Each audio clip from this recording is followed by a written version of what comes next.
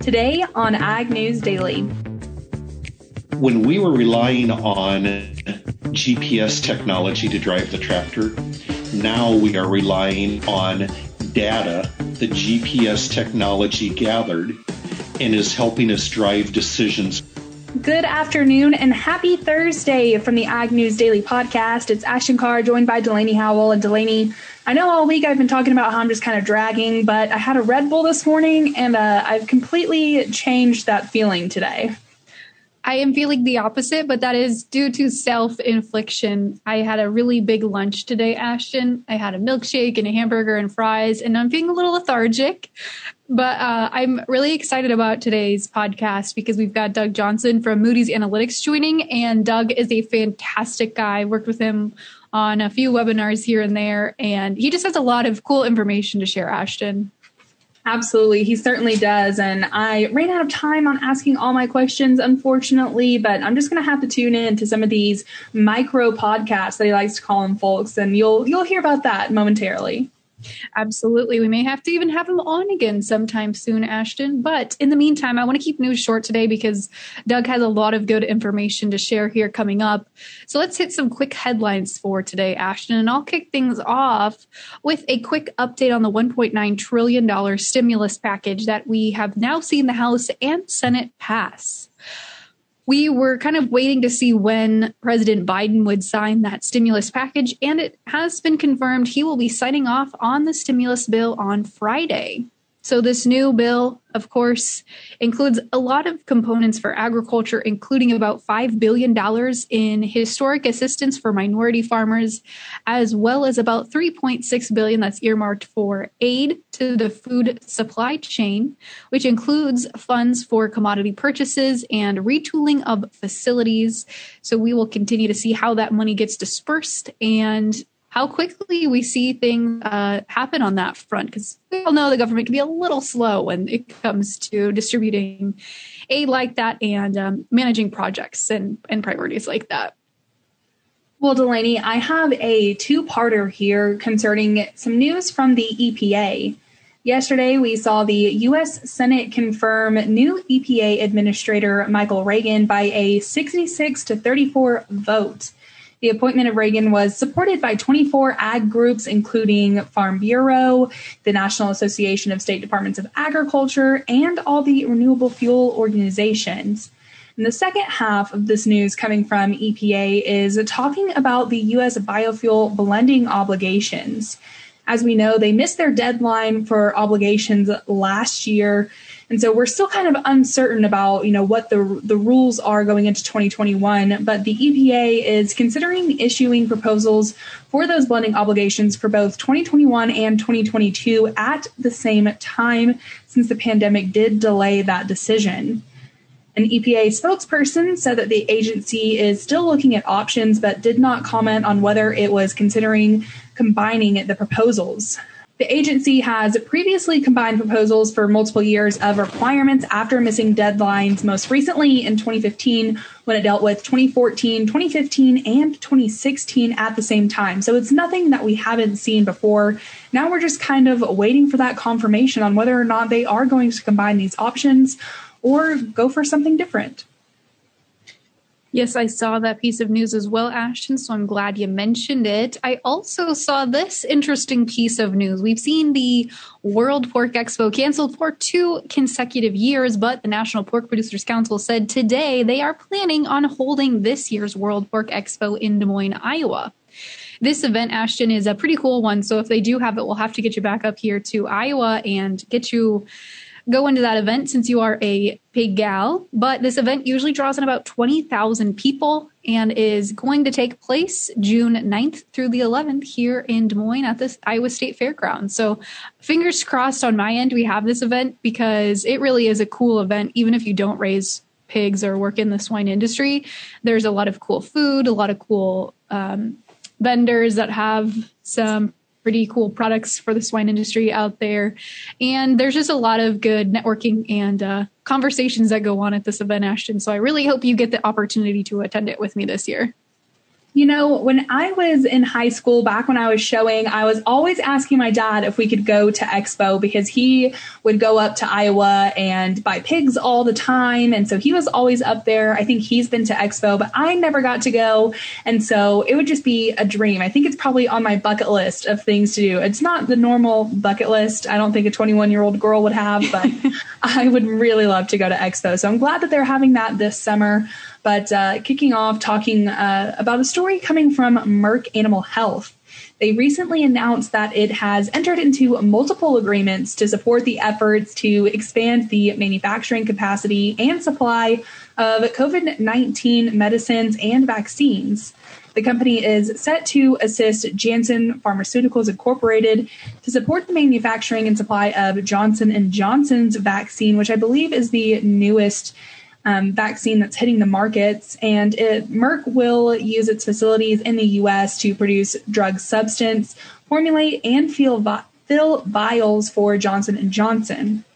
And additionally, Merck has received $268.8 million in funding from the U.S. Department of Health and Human Services to adapt and make available a number of existing manufacturing facilities for the production of the COVID-19 vaccine. But some livestock producers are worried that this shift in production could lower the production of animal vaccines. But according to Thomas Shad, who is the director of communications for North America at Merck, that's not the case. He was quoted as saying, "For the most part, our animal vaccine plants are USDA approved. This particular COVID-19 vaccine is FDA approved. So that's why it most likely won't impact livestock because it won't be produced at animal manufacturing facilities. We'll adapt like we always do. I can't say that it won't affect livestock at all, but for now, we're not planning to use those facilities to produce vaccines." And Merck is set to start manufacturing the COVID vaccine in its human manufacturing facilities later this month. All right. Well, let's see, Ash. I have just one other quick piece of news here before we hop into chat markets. That's looking down at our South American competitors, more specifically today, Argentina. As we know, they have been having quite a few weather issues as well, and they suffered some extreme dryness heading into planting season this year. That was followed by, of course, an influx of rain. But today, the Rosario Grain Exchange has slashed their soybean production forecast for Argentina down to 45 million tons from the previous 49 million tons number that was floated around earlier in the growing season. So far, we've seen a lot of scattered rains this year that have helped with some moisture in the fields, but they've been having a lot of different issues, I suppose, compared to Brazil. They've been having a lot of rain, but that rain still is not helping with soil moisture for this second soybean crop that they are currently trying to harvest. So we'll continue to watch this story. It has seemed to have its impact, of course, on the markets, but we'll continue to watch that and see just how much production does get cut in Argentina. Well, Delaney, I'm glad you said you wanted to keep news short today because it's been quite a slow week, I would say, in the news wires. So I am ready to talk markets if you are. All right. I certainly am, Ashton. We are ready to talk markets for today, and it looks like we had a little bit of a turnaround today on this Thursday afternoon after we saw grains pull back pretty substantially yesterday. They're starting to make a slow recovery back. Kicking things off here in the May corn contract, up 4.5 cents today to close at 538.5. The Dees up 3.25 cents to close at 483.5. Soybeans today higher as well, as the May contract added 3.75 cents to close at 1413.5. The November up 5 cents to close at 1243.75. Chicago wheat lower today, as the March contract shed 14.5 cents to close at 636.25. The May down 10 to close at 642.5. Hopping over to take a look at the livestock markets today, we saw some mixed trade across the cattle complex, as the April live cattle contract shed 25 cents to close at 118.52.5. The June down 70 cents to close at 119.67.5. Feeder cattle mostly lower today, as the March contract shed 95 cents to close at 135.25. The April down 45 cents to close at 141.27.5. And in lean hogs today, not quite limit moves higher, but still quite a bit of strength today as the April contract added $2.72.5 to close at 91.50. The May up $2.55 to close at 93.55. And wrapping out our markets with the Class 3 dairy milk futures. March 9 cents higher today to close at 16.37. The April up 27 cents to close at 18.13. Without further ado, let's kick it over, Ashton, to our conversation with Doug Johnson of Moody's Analytics.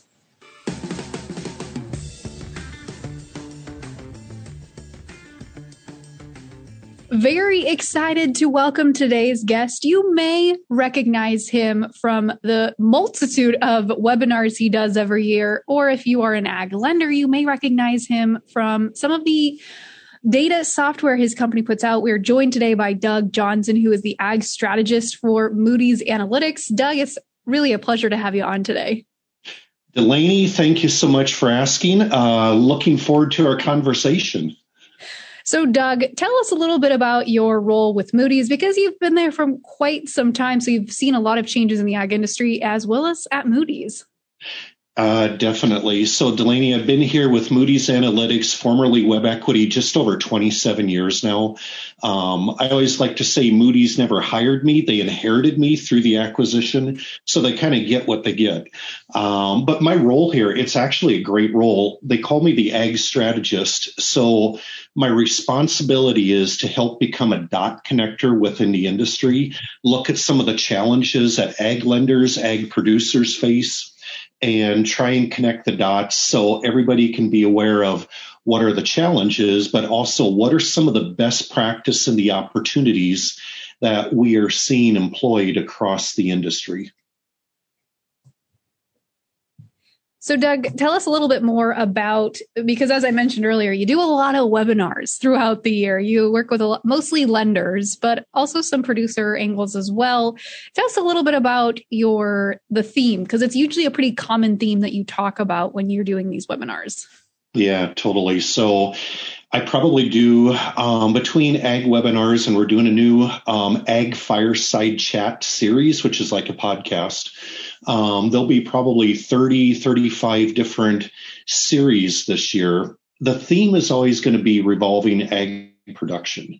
And what are some of the challenges ag producers face? How are the ag lenders facing some of those challenges and helping ag producers become what I call better at the business acumen versus the tractor driving? We all know that producers are fantastic at the production side.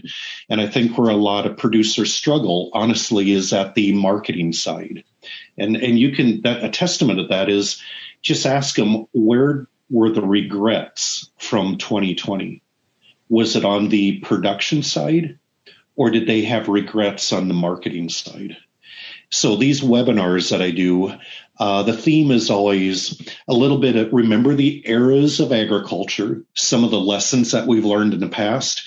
And we all know history tends to repeat itself, or at least it rhymes, as Mark Twain says. And then I talk about some of the disruptors that really challenge our business models, both on the farm and in the bank. And then talk a little bit about a big concern for everybody is what I would call the generational knowledge transfer, the knowledge drain that we're experiencing on the farm, in the bank, as we see retirement come in. How are we training that next generation of the experience that we've learned? So when I do these webinars, these podcasts, we get audiences 300 up to 1,200 people. So we have a very loyal following, I will say that. But it's all about the education. What are we seeing? What are we hearing? And are there any food for thought to get people to try and think differently about the business? So, Doug, I'm glad that you mentioned some of these disruptions in agriculture, because last year, 2020, was a really tough year for ag, not just because of COVID-19, but we had quite a few other disruptors as well. And some of those were kind of a domino effect from the pandemic. But why don't you dive a little bit deeper into what exactly those disruptors entailed? Delaney, I think the disruptors, for the good and bad of us, taught us a lot of lessons. And I'll focus on just a couple examples here. When COVID-19 hit, what happened to our food supply chain? We had a major disruption, right? So we saw some of the packing plants have to close. Packing plant out east, when their employees got sick with COVID-19, they called farmers to come in and just keep the supply lines going. But then you look in the Midwest here, we had a couple of plants shut down. So then you had people dumping milk, euthanizing livestock, couldn't get the livestock to sale. And I think one of the disruptors was, number one, we weren't ready for the people issue. So when we had to have 6-foot social distancing in the packing plants, what was their cure? They put up plastic sneeze guards between people. And that is a very, very short-term cure. One of the benefits, in theory, that could come out of this COVID-19 in packing plants, we know sneeze guards isn't the answer. Maybe what's going to happen is more technology, more automation. Now, the downside, if that happens and packing plants become more automated, that means that it could replace people with machines, just like the automotive industry.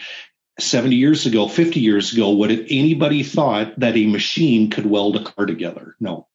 So when we say, well, that'll never happen in the meat industry because the livestock's all different sizes, we have cars that drive themselves. So I struggle a little bit saying something can never be done. Another big disruptor that we need to all watch is lab-grown meat. Lab-grown meat, synthetic meat, fake meat, whatever you call it, lab-grown meat is very different than Beyond Meat or the plant-based meat. Lab-grown meat is cell-based. So instead of taking 6 weeks to get a chicken to market, instead of 6 weeks, 6 days. So now if you think of the impact of COVID-19, packing plants shut down, we can't get food into grocery stores. What is a safe, reliable alternative? It could be synthetic foods, lab-grown foods. So we all have to kind of watch for that. Another disruptor trend that I would like everybody to think about is carbon sequestration credits. So there's a big green energy movement going on, right? Save the planet. And feedlots and livestock producers are really being challenged on how do you control the methane, how do you control the carbon for the atmosphere. Right now, we are seeing a lot of noise in the industry for carbon sequestration credits, meaning incentives. We will pay you to do this if you follow these rules. Now, I know there's a lot of overhead on that. It takes a lot of management skills to manage the carbon sequestration. But if you think 5 years from now, today we're being incented or given credit to sequester carbon. What happens 5 years from now? Does the incentive go away and it becomes a mandate? How do we manage and prepare our farms for the future that could be coming? Delaney, I don't know if that gives you some good background on just a couple disruptors that kind of impact different areas of the industry, the packing plants, livestock producers, and then carbon sequestration, not to mention, the green energies, renewable energies. Yeah, Doug, a lot of those disruptors that you're talking about have to do with technology. And in your presentation that you just did earlier this month with, I believe it was Missouri Bankers Association with Delaney, one of your slides talk about how it's not about precision ag technology anymore. It's now going to micro precision. So what exactly do you mean by that micro precision technology? I'm sorry, that was a mouthful for me to say. Yeah, so precision agriculture, folks, that's old school. That precision agriculture, you could argue when I was a kid on the farm trying to cultivate corn with a rear mount cultivator on a side hill and not wipe out the corn. That at the day in the 70s was precision agriculture. Then we came up with GPS technology. That was precision agriculture. When I talk about the era of micro precision, when we were relying on GPS technology to drive the tractor. Now we are relying on data the GPS technology gathered and is helping us drive decisions on the farm. It is more than plug and play into a piece of equipment to make that more efficient. The micro precision is now taking the data and leveraging that to make decisions on the farm specifically around the production, the expenses, and the marketing plans. If there is one area that I think everybody could look at improving in their operation, it's on leveraging data to help us tell a story and help us become better marketers. So micro precision, it's going to become more complicated to farm, to manage it as a business.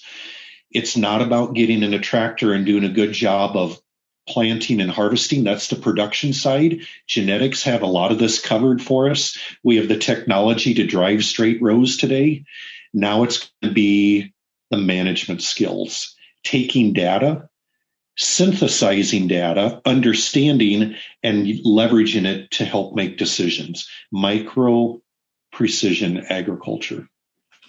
Doug, you hit on a lot of great points there. And I think that leads nicely into my next question. You know, we've been on webinars together now, a couple, where we talk about the marketing aspect. And working for an ag marketing firm myself, I see this firsthand where a lot of guys have a split. There's a divide between folks that focus on the numbers and the farmers that focus on the production agriculture. Some of that has to do with age to some extent, but how are we going to get past this divide, or what are we going to have to see happen to force farmers or to see farmers actually focus more on their marketing and financial management as opposed to focusing all of their time and energy into production agriculture? Got a couple great stories for you. Marketing is so critical. Did you know approximately less than 10% of producers have and execute on a marketing plan? Using the grain bin as a checkbook to pay bills as they come due, sell corn as bills come due, that's not a plan. And one of the stories that I interviewed a producer, he happened to be out on the East Coast. So him and his daughter were running the farm operation. The producer, older gentleman, got laid up, and his daughter took over the financial side of the operation while he was recovering. She did the marketing of the commodities. When he got better, we were interviewing him. He said, when I got better and I was reviewing all the numbers, my daughter outperformed what I've historically done on marketing because she removed all emotion, didn't worry about hitting the home run to hit the high. She used her break-even analysis, her understanding of the numbers, and said, this is a profit. Is this a big enough margin for me to lock in and sell at this time? And she repeatedly did that to come up with a profitable year. Where he said, my ego, and this is his words, my egos and my emotions would have tried to swing for the fence and hit the peak, because that's who I am. I'm very competitive. In the long run, what we need everybody to think about is create a plan, understand the bottom line to break even. What are your inputs for this commodity? Ideally, what are your inputs for this field? To know which field you're making money on. Some are worth cash renting, and you know what? Some are better off just walking away. If you can understand the break evens by commodity or by field, then you can start to run different assumptions. Here's the price. What if the price is this? What if? And then you have data to help drive when should I sell and be happy with a profit. It's hard to be upset if you've made money. It's better to leave money on the table than pay to learn and experience the hard way. So, Doug, unfortunately, we're out of time, but you have a lot of great topics that I would love to hear further about, that you talk about in your webinars, but you also have some pretty cool stuff coming up concerning a podcast. So why don't you just tell us a little bit more about what the future holds for you before we wrap up here? You bet. So I do these webinars. The one webinar I just did was on the ag commodity markets and 5 tips to improve profitability. after that webinar was done, now I'm doing micro podcasts. I call them Moody's Analytics Ag Fireside Chats. We are going to take themes from that webinar and break it down into like 5 different podcasts. And we're going to talk about some of the tips in the marketing, what does work, what doesn't work. I have multiple presenters at it. So we're going to get different viewpoints. And then I'll have a whole series in the future of different webinars and different podcasts. Delaney is going to be on one of them coming up here soon as well. So really looking forward to this series coming up. Yeah, Doug, that'll be exciting. I'm excited to join you on that. Eager to see what we'll talk about. It's always fun when we get to get rolling on topics, that's for sure. But Doug, thank you so much for joining us today. It's really been a pleasure having you on. Yeah, it's been my pleasure. I'm going to end with the tagline that I use at every single ag webinar or conference that I speak at. We all have to find ways to keep farmers farming and ag lenders lending. We're going to come into some challenging times up here. And if we're agile and we're thinking ahead on ways that we can improve the industry and ourselves, American agriculture is going to be great shape for the future. So thank you for asking me.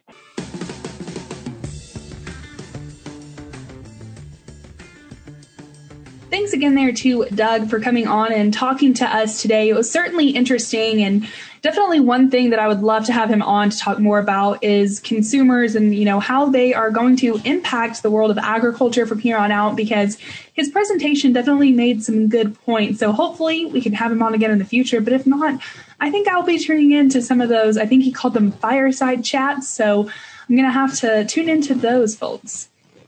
Absolutely. I'm excited to join Doug for a fireside chat here coming up. I'll be sure to share that on the podcast when we do record that. But folks, catch up on any of the past podcasts you might have missed with us by heading to agnewsdaily.com. While you're there, check out all the other great podcasts that are part of Global Ag Network.